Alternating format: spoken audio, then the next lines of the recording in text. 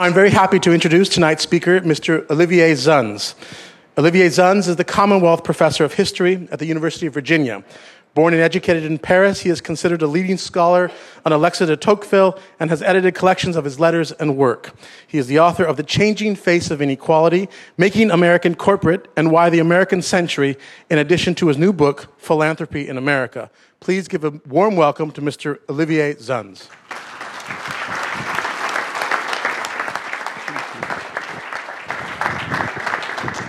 Thank you so much for inviting me this evening to talk to you about my recent book. I'm very much honored by the invitation. Perhaps I should begin by telling you a story that I'm told may have happened in the antiquity, when a man who was condemned to the lions didn't die because the lions would not eat him. And when after this happened several times, he was finally freed on the condition to tell everybody what he was telling the lions. And he was telling the lions, well, it's very simple. You can eat me now if you want to, but after that, you'll have to give an after-dinner speech.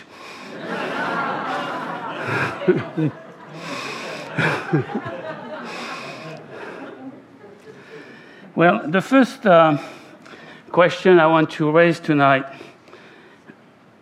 the most relevant to the topic of this evening, that is, do we have too much of philanthropy, is really kind of the obvious question, that is, how distinctive has American philanthropy been? What can we see in it that sets it apart from other traditions of giving, since every civilization has a tradition of giving? And a common answer to this question calls for making a distinction between charity, mostly giving alms to the poor, and a new philanthropy devoted to the search for the root causes of social ills. But also this distinction has merit. I don't think it is what has set American philanthropy apart from other traditions of giving and put it in a class of its own. I think what has made American philanthropy historically distinctive is that it has been very broadly defined. So broadly, in fact, that it has penetrated all aspects of society instead of being limited to some only. A little over a century ago, at a time when a new class of American entrepreneurs became exceptionally wealthy, they, and in some instances their widows, opted to give much of their newly acquired money away.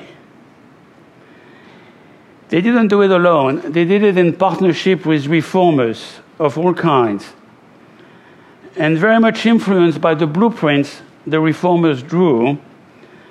But those philanthropists did not confine themselves to narrowly defined causes, as both tradition and the law of charity actually required, but they advanced instead an open-ended agenda of works in which participants could redefine goals as circumstances changed. They promoted nothing less than something they called the good of mankind, as the phrase became used increasingly in foundation charters and in bequests. In 1907, Mrs. Sage enjoined their new foundation, quote, to take up the larger and more difficult problems of the day. In an early draft for the charter of the Rockefeller Foundation in 1910, Reverend Frederick Gates stated as its goal the promotion of any and all of the elements of human progress, the larger problems of the day, human progress.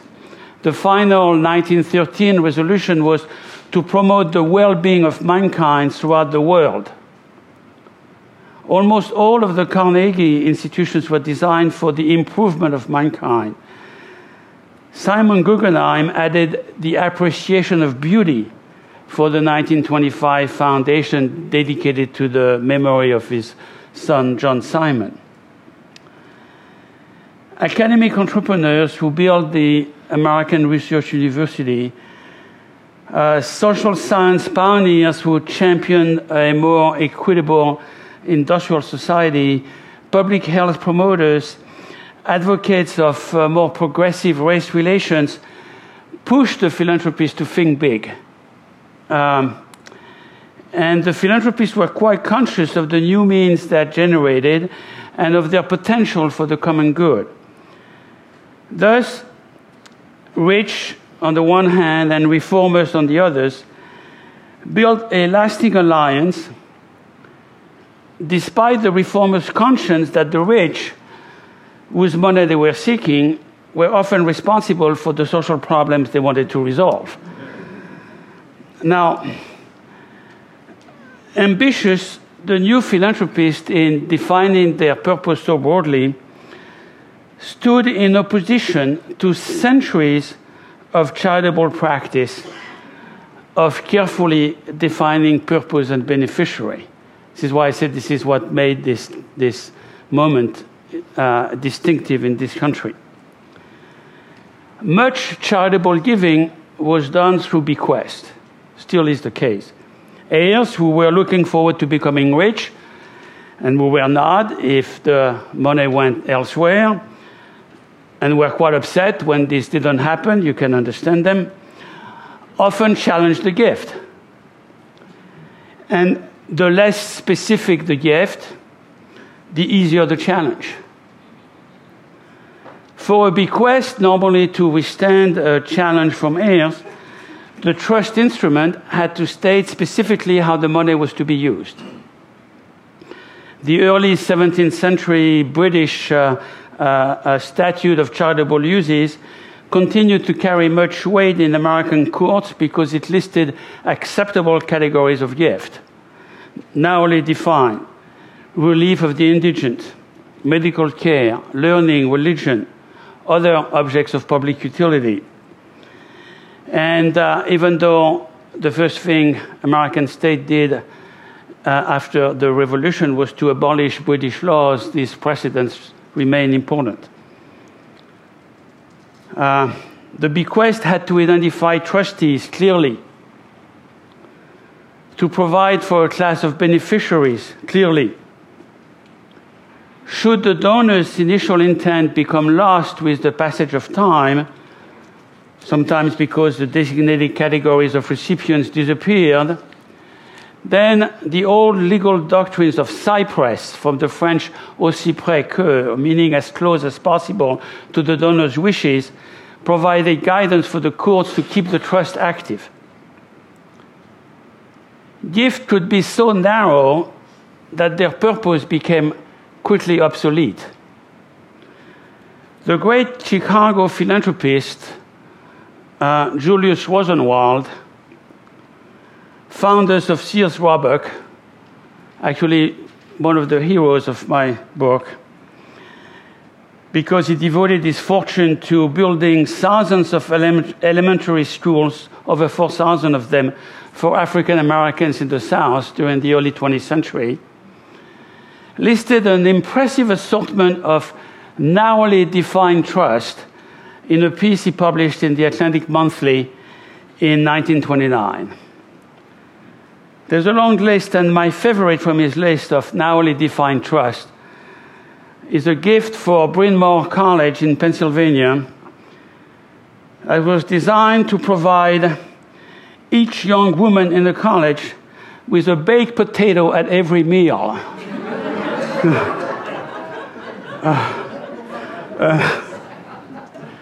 In this instance, what rendered the trust obsolete, obviously, was the coming of dieting.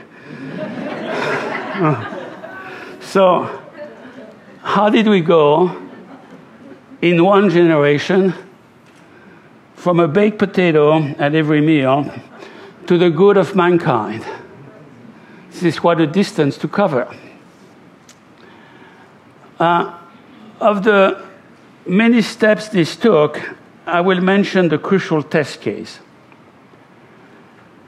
Samuel Tilden, in his 1884 will, earmarked his own fortune, earned as a corporate attorney, to create a free public library in the midst of New York City, eventually the New York Public Library. Tilden was a popular figure. The New York governor had won the popular vote in the presidential election of 1876, but he lost the White House when an electoral commission gave his Republican opponent the one contested electoral vote in Florida. If this sounds like Al Gore, yes, it does. Tilden wanted to build a library for cosmopolitan New York, as Ben Franklin had done long before for Philadelphia. Libraries which might produce a more educated citizenry were a favorite project of railroad magnates and industrialists in late 19th century America, most famously, of course, Carnegie.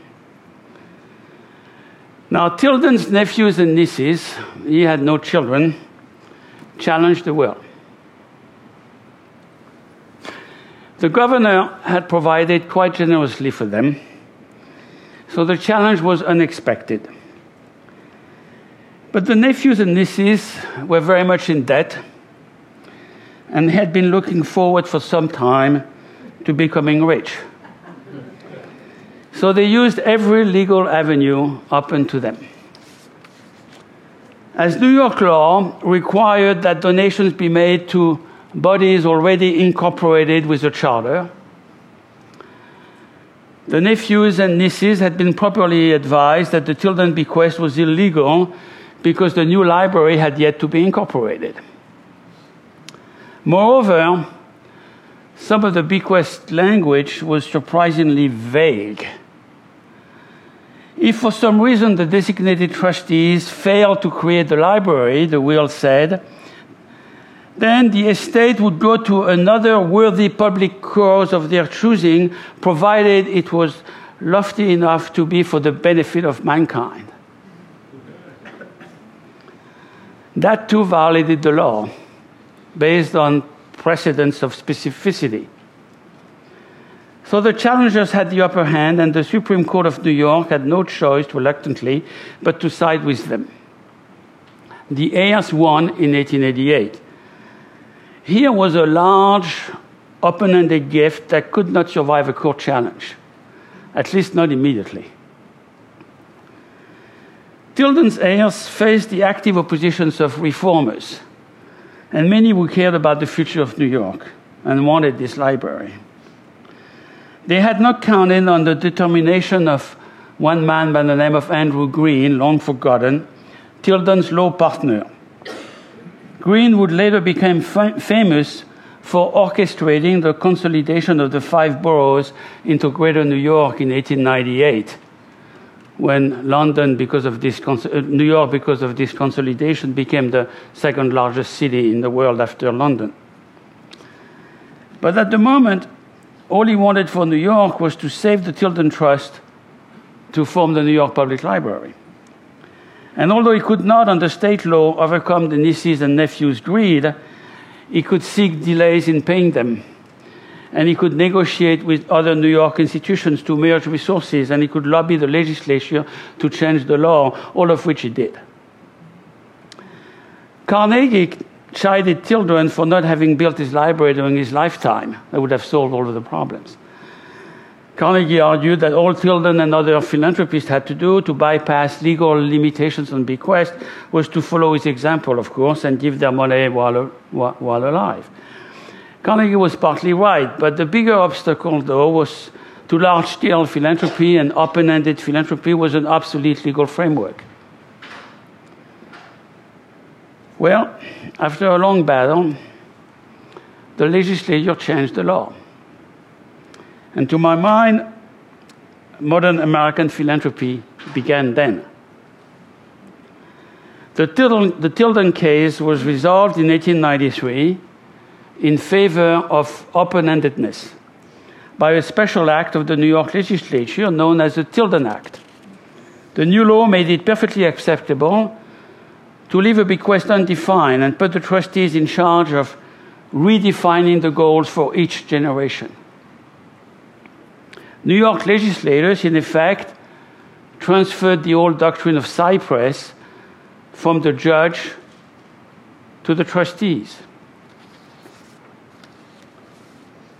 The new legal framework would make it possible for successive generations of trustees to alter the donor's plan to respond to society's needs.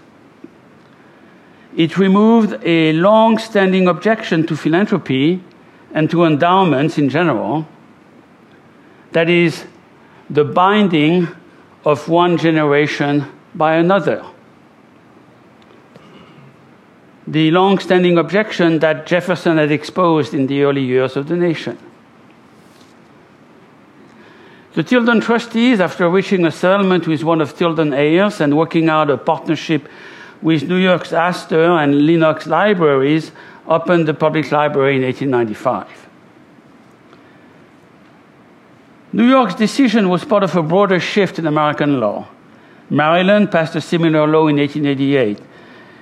Michigan, in 1907, a statute that basically copied the 1893 Tilden Act.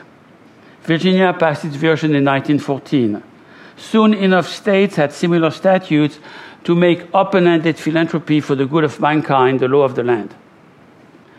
Officials of the Rockefeller Foundation must have felt a sense of their American distinctiveness in the 1920s when the British Treasury denied the Rockefeller Foundation a tax exemption for returns on British investments.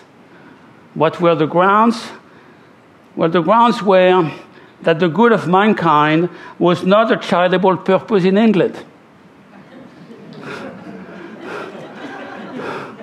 American philanthropy had by then found its identity. Now, a second point I want to make about modern American philanthropy is that it has not been, for a long time now, an activity reserved only to the rich. If philanthropy were reserved to the rich, it wouldn't be very democratic. America is the country of mass production, of mass distribution, of mass consumption, of mass leisure, and it has become also the country of mass philanthropy. Americans have perfected the technique of mass fundraising, on an unprecedented scale for all variety of causes, including the root causes of social ailments. There had been a precedent during the Civil War, but the movement of mass fundraising began really about a century ago, a little over that. I think it began in 1907. Jacob Riis, Danish-born immigrant, a police reporter, a pioneer in photography of tenement life, an active campaigner to clean up the slums, one of those Sunday school teachers, reformers, and a good friend of Teddy Roosevelt, had seen 6 brothers died of tuberculosis. When he received a Christmas letter from Denmark bearing a peculiar seal in addition to the traditional postage stamp. A Danish postal official had the idea of selling the seals to raise money to build a local hospital for children with tuberculosis. In 1907, 3 years after receiving the remarkable letter, the hospital was fully constructed near Copenhagen. Riis then told the story of this highly successful penny subscription in Outlook. He urged the duplication of this type of fundraising in the US. Riis pointed the fact that no millionaire had come forth to endow the fight against tuberculosis. He went on to say that no millionaire was wanted. and that the job would be far better done by the people themselves. This was the beginning of a century of mass fundraising, a genuine democratization of giving that allows every one of us to become a philanthropist. Having said that, American philanthropy became so broadly defined, and that big money philanthropy and mass philanthropy have about the same birth date. I want to talk about rules of engagement with such lofty goals as the good of mankind. How do you go about it? Alexis de Tocqueville once remarked that only God has no need for general ideas, just because only He, capital H, can take care of each one of us individually.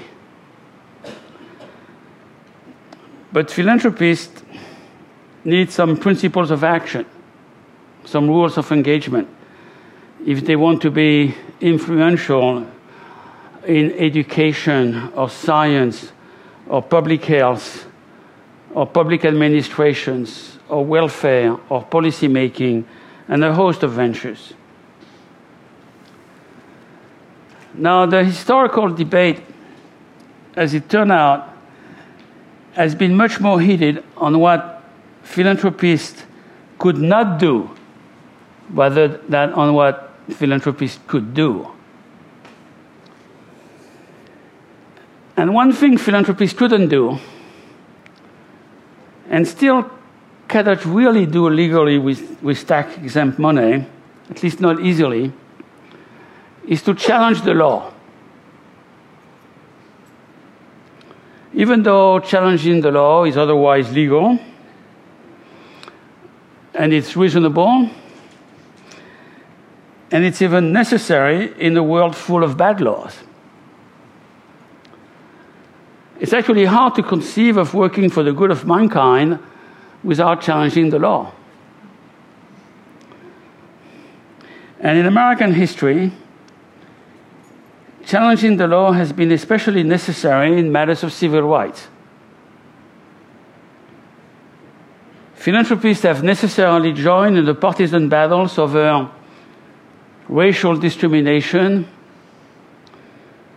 women's political rights, women's personal rights, and a few other deeply felt issues.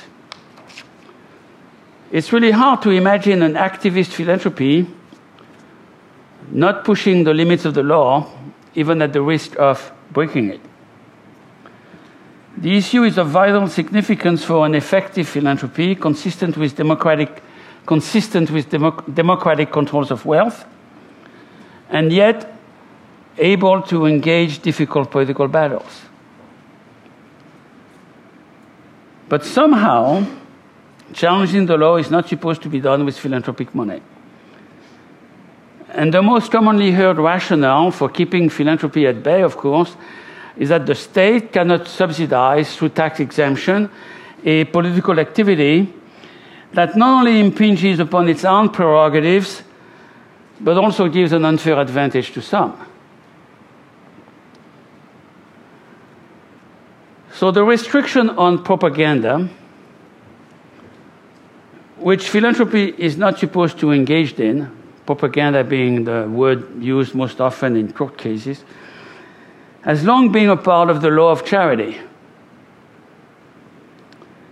It actually preceded the tax policy that began to matter only after the 1913 16th Amendment to the Constitution establishing the income tax, the federal income tax. Now, citizens should not attempt to alter the law through the gift of their private wealth. A gift must be, I quote, applied consistently within existing laws, wrote Massachusetts Chief Justice Horace Gray in a civil rights case of the Reconstruction years, Jackson v. Phillips. Citing previous authorities, dating back to British common law. Judge Gray insisted, I quote again, the bounty must be according to the law, not against the law, and not given to do some act against the law. Now, what was this case about? The controversy arose when heirs to a Boston merchant, Francis Jackson, challenged his will, his bequest, dated 1861, a bequest in 1861 to a prominent group of abolitionists and feminists in the days when the two movements were still closely allied. In 1867, 1 year before the challenge was heard in court, Susan B. Anthony, one of the bequest beneficiaries, founded with Frederick Douglass the American Equal Rights Associations aimed at getting the vote for both women and African Americans. In the bequest, the clause for African Americans and women were differently worded. And that is very significant, the different wording for each group. This proved to be critical. For African Americans, the money was to be used for the preparation and circulation of books, newspapers, the delivery of speeches, lectures, and such other means as in their judgments will create a public sentiment that will put an end to Negro slavery in this country. That was written in 1861. And there was also some fund for the benefit of fugitive slaves. But the wording was only about the delivery of speeches and the change in the public sentiment towards an issue. Of course, the heirs claimed that the trust had failed on this first clause for a simple reason, is that the 13th Amendment had abolished slavery and therefore had made a gift to slaves and fugitives obsolete. And they were absolutely right. The court, however, held that the doctrine of Cypress, again staying as close as possible to the donor's wishes, was applicable because neither the immediate purpose of the giver nor the ultimate project had been fully accomplished by the abolition of slavery. So the judge saw certainly in his authority that he could extend the bequest to new circumstances and he would still be honoring the wishes of the donor. Now for the women, the story was different. The gift was intended not simply to shape public opinion, but to intervene directly in the political process. It was meant, and I quote, to help secure passage of laws, granting women, whether married or unmarried, the right to vote, for which, of course, women had to wait until the 19th Amendment. To hold office, to manage and devise property, to gain all other civil rights enjoyed by men, as well as, of course, the preparation of circulation of books, the delivery of lectures, and other means. So the courts immediately denied the validity of the gift for women's rights because it was aimed directly and exclusively to change the laws. The cause may be right, the judge admitted, but in a free republic, it is the right of every citizen to strive by vote, speech, or writing to cause the laws or even the constitutions under which he lives to be reformed or altered by the legislature of the people, not by a philanthropic gift. Therefore, they are not entitled, those gifts, to peculiar favor or protection and perpetuation for the ministers of those laws which they are designed to modify or subvert. In deciding the case, Judge Gray laid out not a firewall between philanthropy and politics, as later regulators would read the decision all the way throughout the 20th century, but a more subtle rule to separate permissible educational action from non-permissible political lobbying. Now, the courts were quite flexible, as you read too many cases for me to relate today. But tax courts became much tougher. In 1919, during the first Treasury regulations after the income tax, the principle of no political advocacy for charity appeared for the first time in those regulations, again on the rationale that the state cannot give a tax exemption to politically controversial activity. And a series of administrative rulings and judicial opinions culminated with the Revenue Act Congress passed in 1934, the first such act to make a formal distinction between political advocacy and giving in determining eligibility for tax exemption. Lyndon Johnson strengthened the 1934 Act in 1954 when he ruled the Senate, and so did Congress in the tax overhaul of 1969 in the midst of the civil rights movement and in direct response to philanthropic support of the civil rights movement. Philanthropists take a significant risk of losing their tax exemption if they take on politically controversial issues. I will take only one example from the battle surrounding the legislations of birth control. Federal obscenity laws had treated birth control information as pornographic ever since young dry goods clerk Anthony Comstock launched a social purity crusade from New York City's YMCA in the 1870s. As a result of treating birth control information as pornographic, using the mail to distribute information on contraception was a serious offense, and medical textbooks ignored the matter or they would lose their postal permits. Margaret Sanger, a nurse in New York City's Lower East Side early in the century, was among the many social workers who witnessed time and again the devastating effects of lack of birth control among poor women. The most visible outcome, of course, were the many unsafe or fatal cases of abortion. But federal statutes stood in the way of Sanger's efforts to distribute birth control information.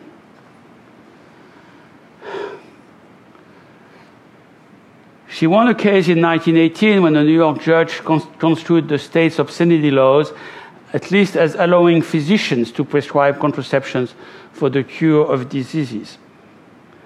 But the tax exemption came to a head a good 10 years later in the late 1920s when Sanger's second husband, Noah Slee, a wealthy and conservative businessman, Sanger had agreed to wed on the condition they maintained separate quarters, but he financed their birth control clinics when Noah Slee had to face the IRS.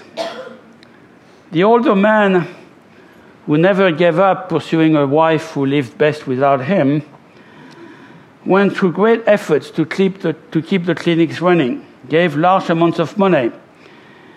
And although the Birth Control League was chartered as charitable in the state of New York, the IRS rejected Slee's return on the ground that he supported an organization devoted to political lobbying on behalf of a controversial issue.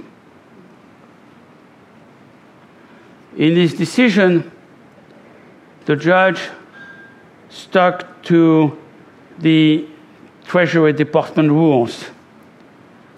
And the case was closely watched by philanthropists of all stripes, as other foundations and donors feared running the same risk if they contributed to charitable organizations engaged in political campaigns of changing the law. The court proceedings, however, did not deter Sanger herself, who, without waiting for the outcome, further broadened her campaign. And in order to make up for the money she was losing for wealthy donors, turned instead to mass philanthropy and raised an enormous amount of money from all sorts of women all around the country. If people believe that she didn't have the network to do so, to build a national campaign, she actually did quite successfully. And many women sent $25, $50 to her cause. In 1936, she won, and the obscenity laws were finally rendered moot by the courts, and birth control made legal, distributing information on it. But when Margaret Sanger won her long battle, Noah Slee, her husband, lost his. Slee's loss with the IRS did not appear to be very critical at the time. But in fact, it was. All the attention was on the movement, but behind the scenes, the principles of separation of advocacy from giving remain. It is remarkable how much effort lawmakers, regulators, philanthropists alike have invested throughout the 20th century in the nearly impossible task of keeping philanthropy away from politics. Philanthropy without politics draws boundaries between a theoretical sphere of thinking and a political one of acting. It requires a distinction between policy making, a technical field eligible for the tax exemption, and something akin to influence peddling, a political activity that cannot be subsidized. That advocacy should be banned from giving became actually as difficult to pin down a proposition as separate but equal, another dramatic legal doctrine stemming from the same period. But actually, in the 4 minutes left to me, the strictures that separated philanthropy from politics have never held up very well. So I'd like to finish this by contrasting giving from 3 generations of Mellon family members. Maybe you'll allow me 1 more minute. Andrew Mellon, Paul Mellon, and Audrey Mellon, from the 1930s to the 1960s. Now, philanthropy giving is considered safe if it doesn't engage politically divisive issues, and also if it is not a form of tax evasion. Andrew Mellon seemingly started out with unsafe philanthropy of the tax evasion type, although the Board of Tax Appeals posthumously exonerated him. Pittsburgh banker with a genius for investment, Harding's, Coolidge, and Hoover's Treasury Secretary. They say 3 presidents served under him. Divorced from a woman who had managed to have her husband pay for her lover's debt. Distant father, it seems as though Mellon talked only to the many paintings he bought, including 20 in 1 year from Stalin, who sold off quite a few of the Hermitage treasures. The first capitalist and the first communist had a way of understanding one another by way of a clever art dealer in London. From 1930 to 1933, Mellon took a tax deduction for donating his collection, but he kept the paintings in his private possession. So FDR and Morgenthau, the Treasury Secretary, went after him big. And this produced the National Gallery of Art, which Mellon began planning only after the suit was underway. Mellon had 2 children, Paul and Elsa. Paul was the most famous one, the most open philanthropist. And in the book of memoirs, Reflections in a Silver Spoon, he goes at length on how tough it was to be raised by a father who showed no affection. I read the book closely, and after a while, I just dropped it and said, "Okay, Paul, get over it. He made you the richest man in America."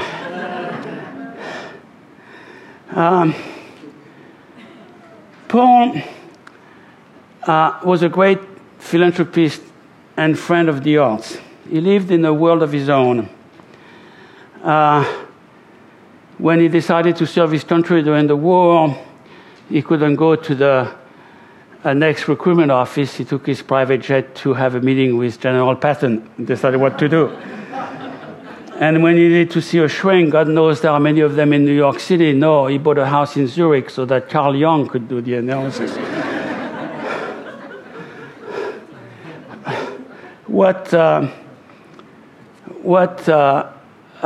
Mellon doesn't talk about in his book, though, is more interesting than what he talks about. And what he doesn't talk about is what his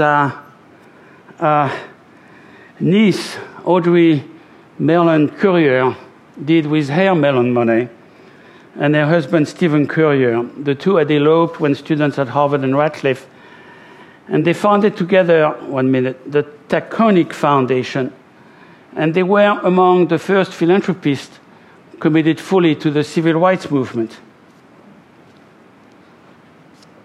They funded the voter registration program. The Kennedys turned to them early on in 1961 because they didn't want to ask the Southern Democrats in Congress to fund the civil rights program they had in mind. So they turned to philanthropists for that. And Steve Currier was deeply troubled, as Dorothy Heiss remembers him, by philanthropy's then indifference to civil rights. And he was one of the great pioneers of funding the voter registration drives and the early years of the second phase of the civil rights movement. It is, after all, only in 1966 that met George Bundy, 5 years later, who had left the Johnson White House with the escalation of the Vietnam War, who wanted a new conscience, became president of the Ford Foundation and firmed up those connections that Steve and Audrey Currier had begun a few years before. Tragically, the young couple died in a plane crash in 1967 over the Caribbean. No trace of them or their charter plane was ever found. They haven't made the history books either. But their short lives, the connection they made with the grassroots movements, shed a different light on this elusive philanthropic search for the good of mankind. Now, once on a train ride from Chicago to New York, one black Pullman worker asked another, "Who is on your car today?" "I've got Julius Rosenwald," was the answer. The generous Julius Rosenwald I've mentioned early on. At the arrival in New York, the man asked again, "Well, how did you make out?" Only to be told, "I guess Mr. Rosenwald is more for the race than for the individual." The race and the individual. We might as well say mankind and the individual. Helping both in the same movement is the great challenge. Thank you. How much wealth is involved in the transfer from the greatest generation, that sort of 1945 group, to the baby boomers? I've heard estimates that amount goes into the trillions. You mean the current generation, from the baby boom generation to the next generation? Okay, yeah, fair enough. Yeah. The figure is supposed to be enormous. It's obviously less since 2008. And of course, the fact that the non-profit institutions or the foundations and endowments, in order to keep their non-profit status, have to spend at least 5% of it, is 4.5% or whatever the figure is now, is critical. But the transfer is supposed to be enormous. Yes, you're correct. I don't know the figure. I'm sorry. Do you tell us, in predicting the evolution of what the next natural order might be? I'm a historian. And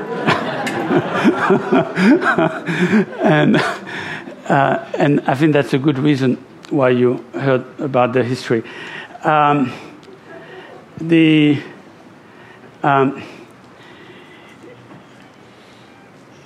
My sense of it, of course, is that on the one hand, we know that there should be a massive intergenerational transfer of wealth.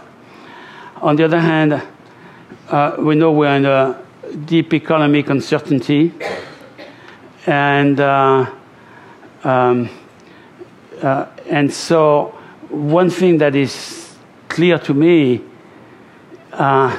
is that philanthropy survived the Great Depression with difficulty, but it did. So it seems to me that it will survive the Great Recession because it is embedded in the fabric of American democracy. That's what I believe in. But the exact contours of it, I cannot tell you. I cannot tell you any better than you can. I have a question. I was recently working with a local community foundation, and they're very active in civic engagement.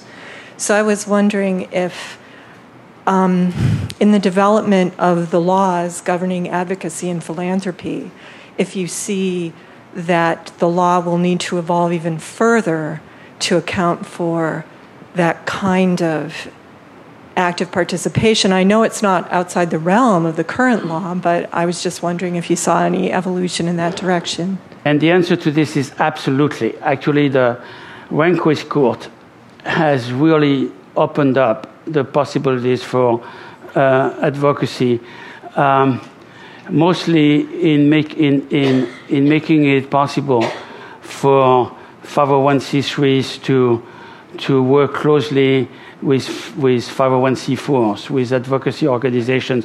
So to explain briefly the distinction, I mean, a 501c3 is not supposed to be engaged in political activity no matter what, and donors can take the tax deduction when they give to a 501c3. Donors cannot take the tax deduction when they give to a C4, even though the C4 is tax exempt. But Treasury for a long time has wanted to keep the two organizations strictly separate. And I think the last 15 years of Supreme Court decisions has basically reversed that. There's been discussion that philanthropy is not directing their funds to organizations led by people of color.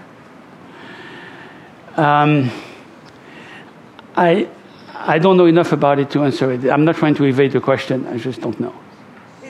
Did your research include any diversity issues? Oh, enormously. It seems to me that this doesn't.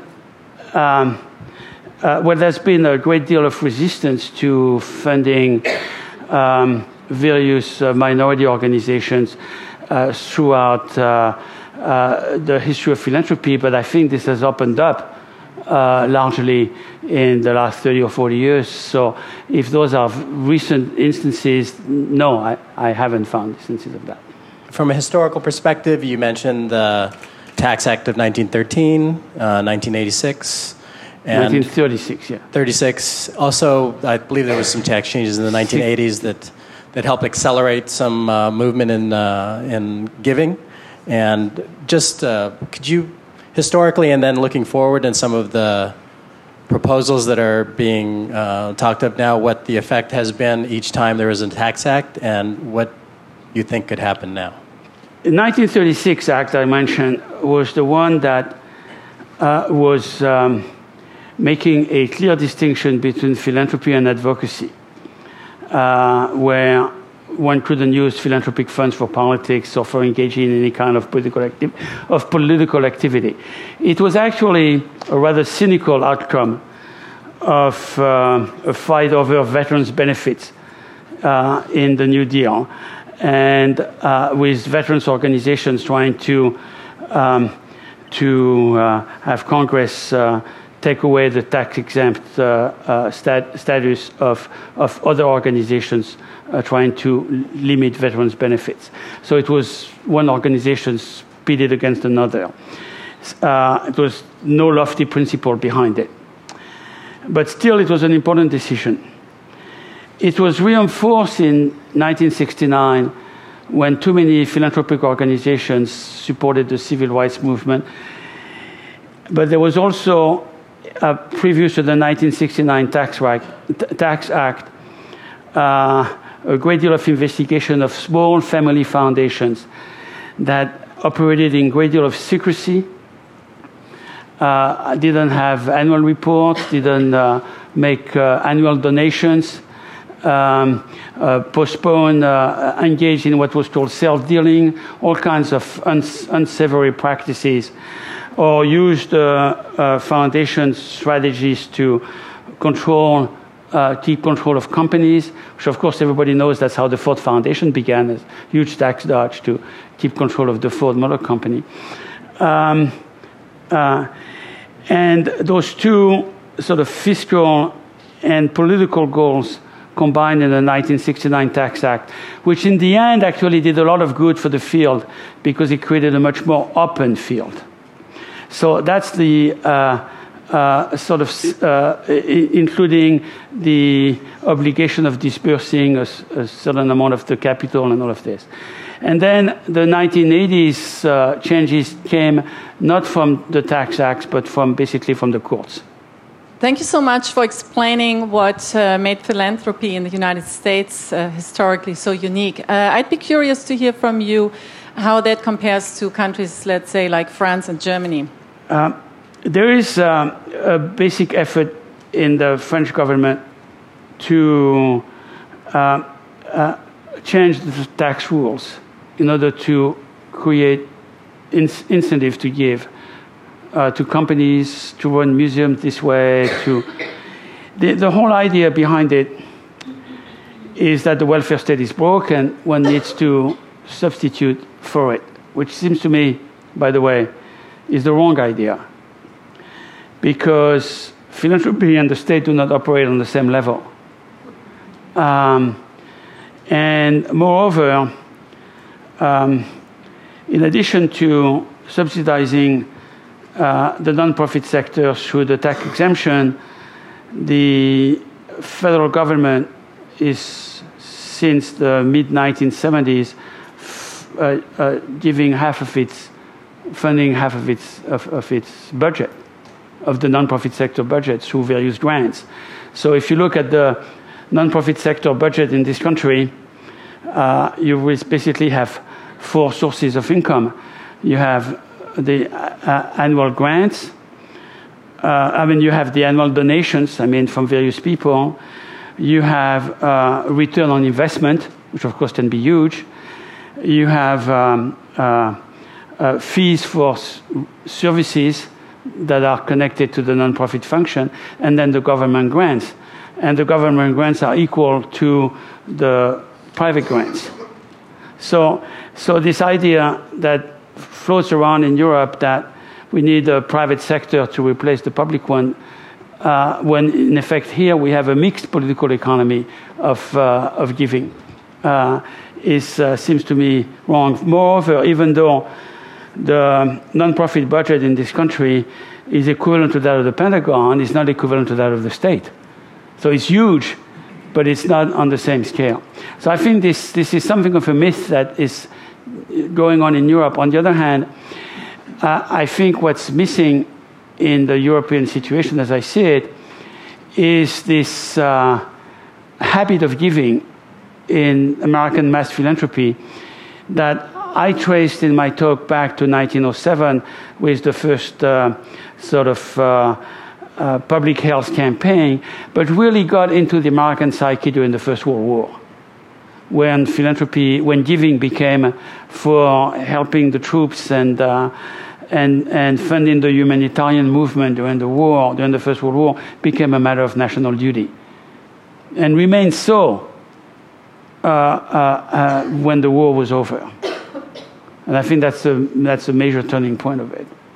Since historically, I think wealthy people want to retain their wealth and maybe give it to their progeny, where did the estate tax come from in the United States? How was that implemented? And also, what do you think of the current propaganda to rename the estate tax the death tax, so that private money does not become money that can be used for taxed and used for public purposes? The origins of the estate tax and the various origins in the various states, I mean, all of the federal taxes first originated in state taxes and then moved over. I don't know the exact history of the estate tax. I think that the estate tax was at times extremely high. Like, for example, when I mentioned that the Ford Foundation began as a tax dodge, it was to avoid the New Deal estate tax, which I think had gone to 36 or 38% in the New Deal. I would have to verify, but it's in that range for fortunes above so many millions. So clearly, the Henry Ford then thought that his heirs would have to sell the company to pay the tax, and that's when they transferred 90% of the stock to a foundation. And this practice had kept going and going and going. Now, I do think that we ought to have an estate tax, and I do agree with you that calling it a death tax is wrong. But I don't know. But I couldn't. I haven't thought through. Neither am I able to think through what the exact amount should be, under what circumstances, and so on. Because that's not something I know.